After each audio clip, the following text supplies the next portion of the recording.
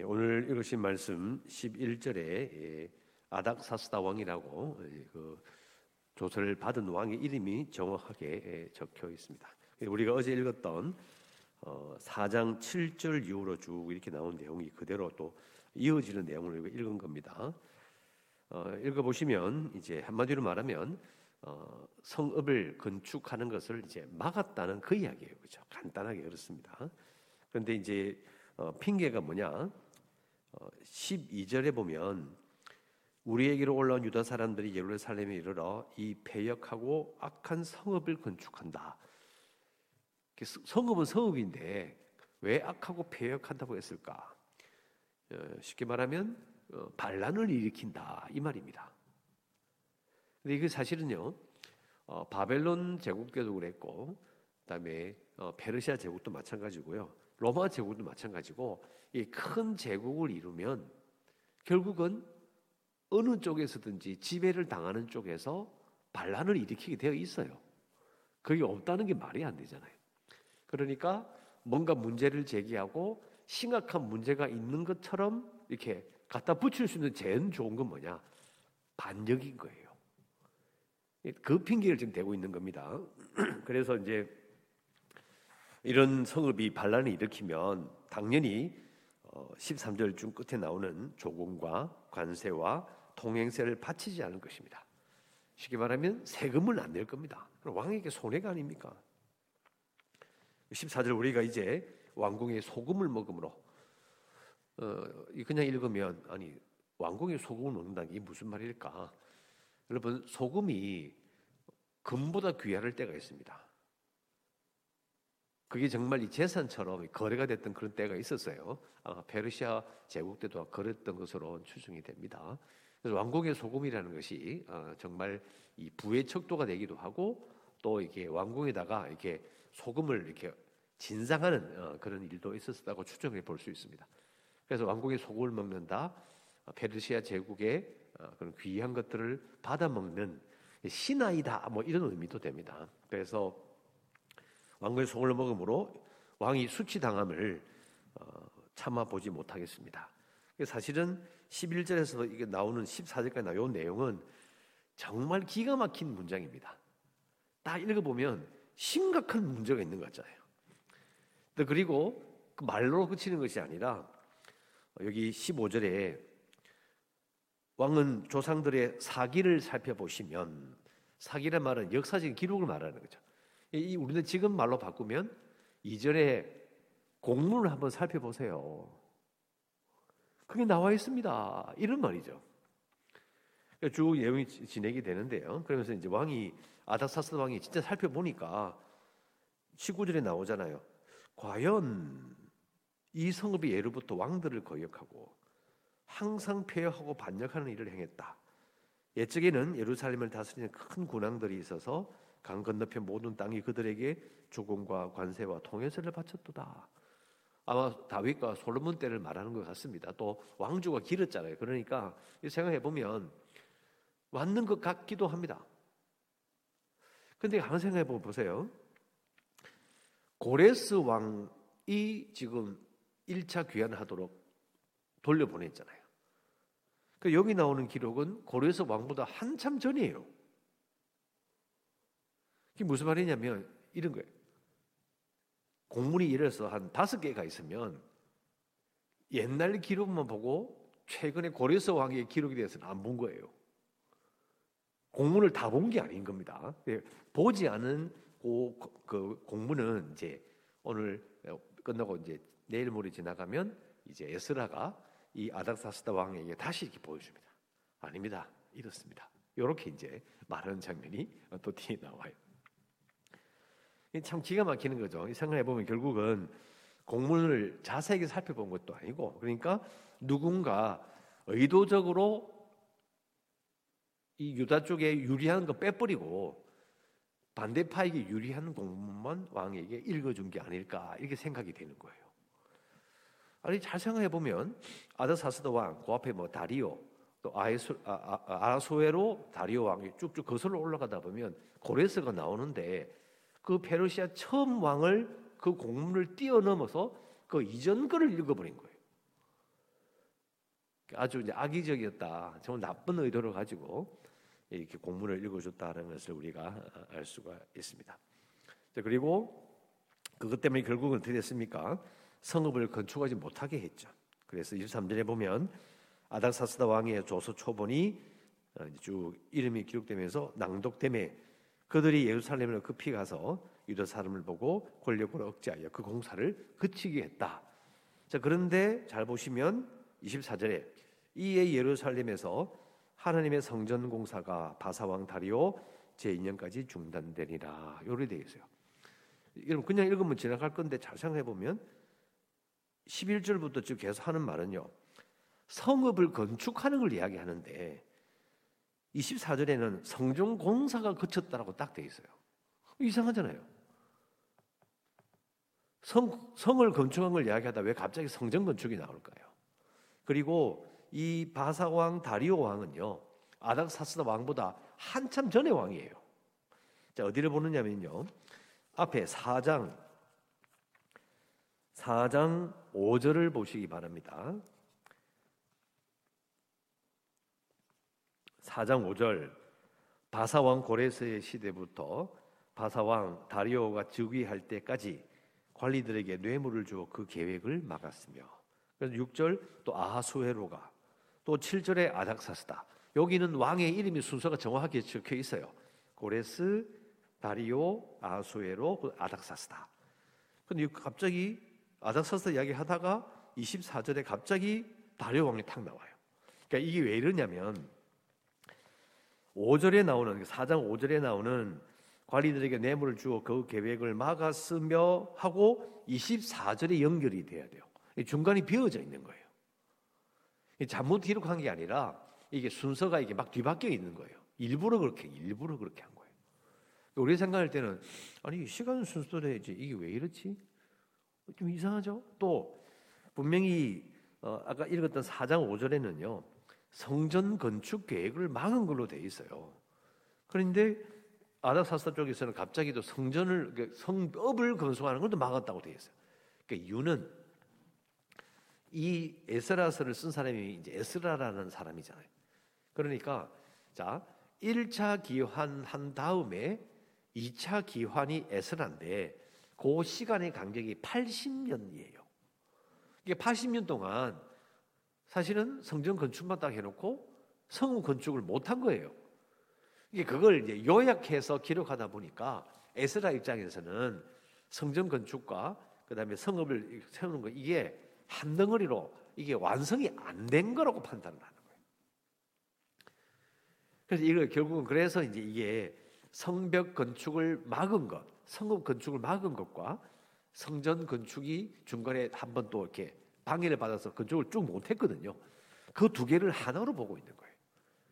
우리는 지금 이해가 잘 안 되는데, 근데 이 당시 사람들은 그렇게 기록하는 경우가 많았다고 합니다. 이게 시간 순서로 기록하는 것이 아니라 중요한 점을 먼저 기록하는 거예요. 이게 뭘 기록하는 겁니까? 방해를 받았다 이거예요. 그게 핵심입니다.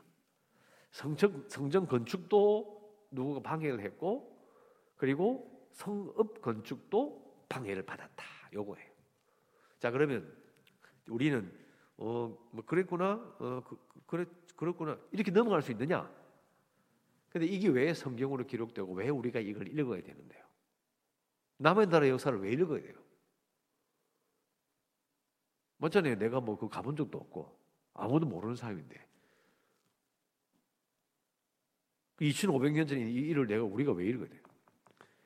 자, 이런 걸 가만 생각해 보면요. 자, 이게 생각해 볼 수 있습니다. 시편에 나오는 것처럼 포로로 잡혀가서 70년 뒤에 돌아와요. 근데 사실은 이게 나라가 망해서 잡혀간 사람들 입장에서는요, 이런 일이 생길 것은 꿈에도 생각 못 하는 거예요. 왜? 물론 예레미야나 약속을 통해 들었죠. 하나님께서 70년 뒤에 너희들을 돌아오게 하실 것이다. 근데 그거는 말이지. 69년 동안 그런 일이 전혀 없는 것처럼 느껴지니까 여러분 1년, 2년, 10년, 20년 지나버리면요, 내 그 예언을 달달달 외우고 있는 것도 아니고 가만 생각해 보면 잊어버리는 거예요. 50년 지났네. 한 50년쯤 지나버리면요, 그런 약속을 했는지도 모릅니다. 기억이 나겠어요? 아니면 내가 나이가 50살인데 나보다 훨씬 나이 많은 아버지가 70 넘은 아버지가 나한테 하루에 한 번씩 계속 그 이야기를 해주겠냐고요. 그러면 50년쯤 되면요, 몰라요. 그러다가 70년에 갑자기 70년 되는 날 고레스가 칙령을 내려서, 물론 나라가 바뀌면서 돌아가라는 거예요. 그래서 시편은 이렇게 말합니다. 꿈꾸는 것 같았도다. 이럴 수가 있나? 자, 이래가지고 돌아왔어요. 돌아왔는데 돌아와 보니 기적이 일어났으면 그 기적이 쭉 이어지면 얼마나 좋겠어요? 아니에요. 저도 이런 고민해 본 적이 있거든요. 수련회 가서 은혜 받고 너무 기뻐서 돌아와. 근데 그 수련회 때의 그 기쁨과 놀라운 감동이 이어지질 않아요. 이 상황이 똑같은 거예요.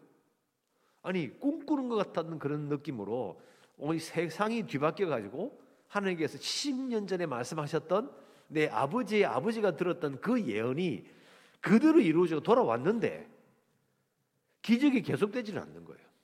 중간에 멈춰버리는 거예요. 안 돼. 이상하잖아요. 근데 그것도 한 번이 아니고 성전도 한 번 방해를 받았고 성벽도 지금 방해를 받았어. 그럼 에스라는 이걸 왜 기록하냐고요. 왜? 잘 안 되는 거잖아요. 잘 안 되는 걸 지금 기록하고, 두 번이나 방해를 받은 것을 자체를 지금 기록하고 있는 거예요. 희망이 사라지고 또 안 되나? 또 끝났나? 이런 생각을 하게 되는 정도의 문제를 지금 에스라는 기록합니다.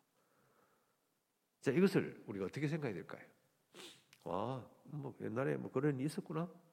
아니에요. 아까 말씀드린 것처럼 수련회 갔다 내려와도 그 기적과 감동과 놀라운 그런 느낌이, 기쁨이 오래 가진 않아요. 그러니까 하나님께서는 왜 그렇게 쭉 밀고 나가지 않으시고 왜 이런 식으로 어려움을 겪게 하고 내버려 두시는 것 같은 느낌을 우리에게 왜 주느냐? 우리도 겪었고 에스라와 이때 이스라엘 백성들도 똑같이 겪은 거예요. 왜 이런 일이 살아날까? 왜 이렇게 생길까?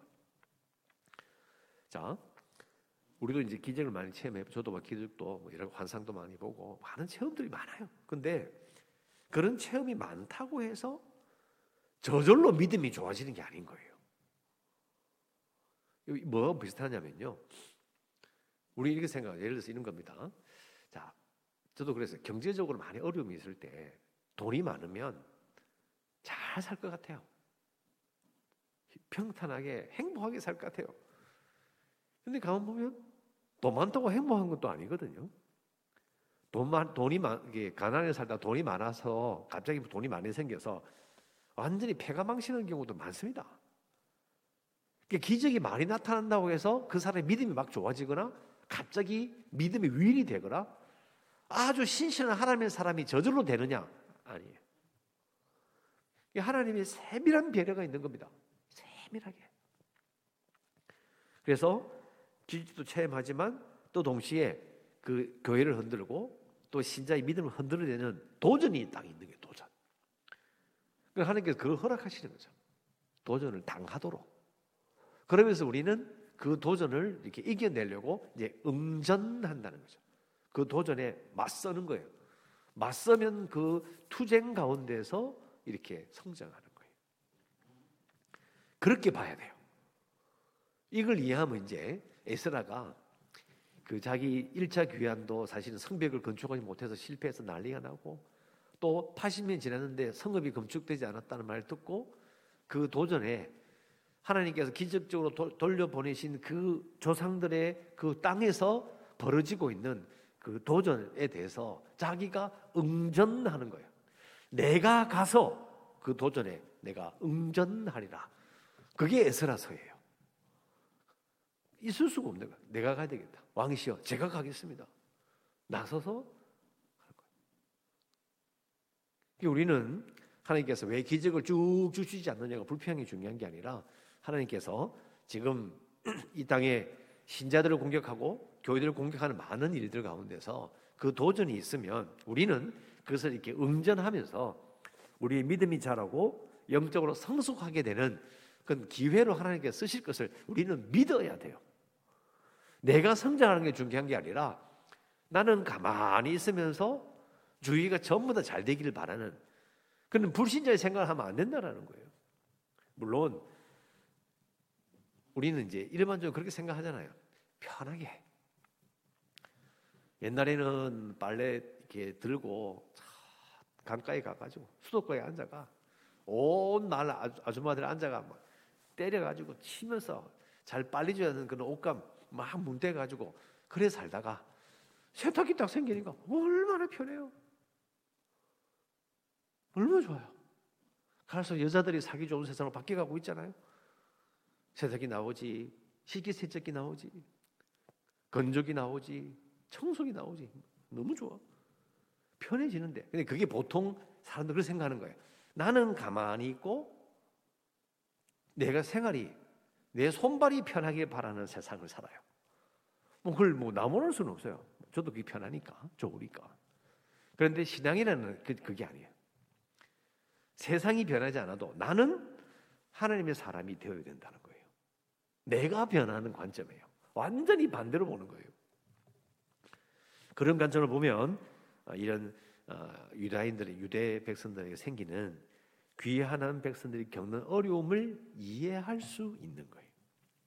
자, 이 부분은 사실은 에스라서에서 제가 방금 말씀드린 부분들이 에스라서 전체를 이용하는 가장 중요한 부분이에요. 자, 그래서 이제 끝에 가면 이제 계속 진행이 되니까 또 말씀을 드리도록 하고, 자, 기도 제목은요, 우리가 겪는 도전과 우리의 응전 가운데서 하나님께서 통치하심을 믿습니다. 이렇게 기도해야 돼요.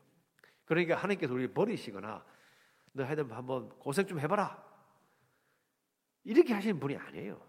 중요한 건 우리가 하나님께서 이 모든 걸 다 통치하신다는 걸 믿는 게 너무 중요한 거예요. 그런데 우리가 그 사이에서 뭘 겪느냐, 우리를 향한 도전, 또 우리가 가만히 있을 수 없잖아요. 그러니까 또 응전 또 하고, 응전에는 말하면 그 도전에 응한다 이 말이에요. 왜? 한 대 딱 때리면 이쪽 또 치세요 이게 아니고, 때리면 뭐라고 이야기해 돼? 왜 때려요? 이거죠. 그게 응전인 거예요. 도전하면 또 받아친다는 것이 뭐 전쟁한다 이런 의미가 아니라 어떻게 할까? 물러설 수 없다 뭐 이런 거죠.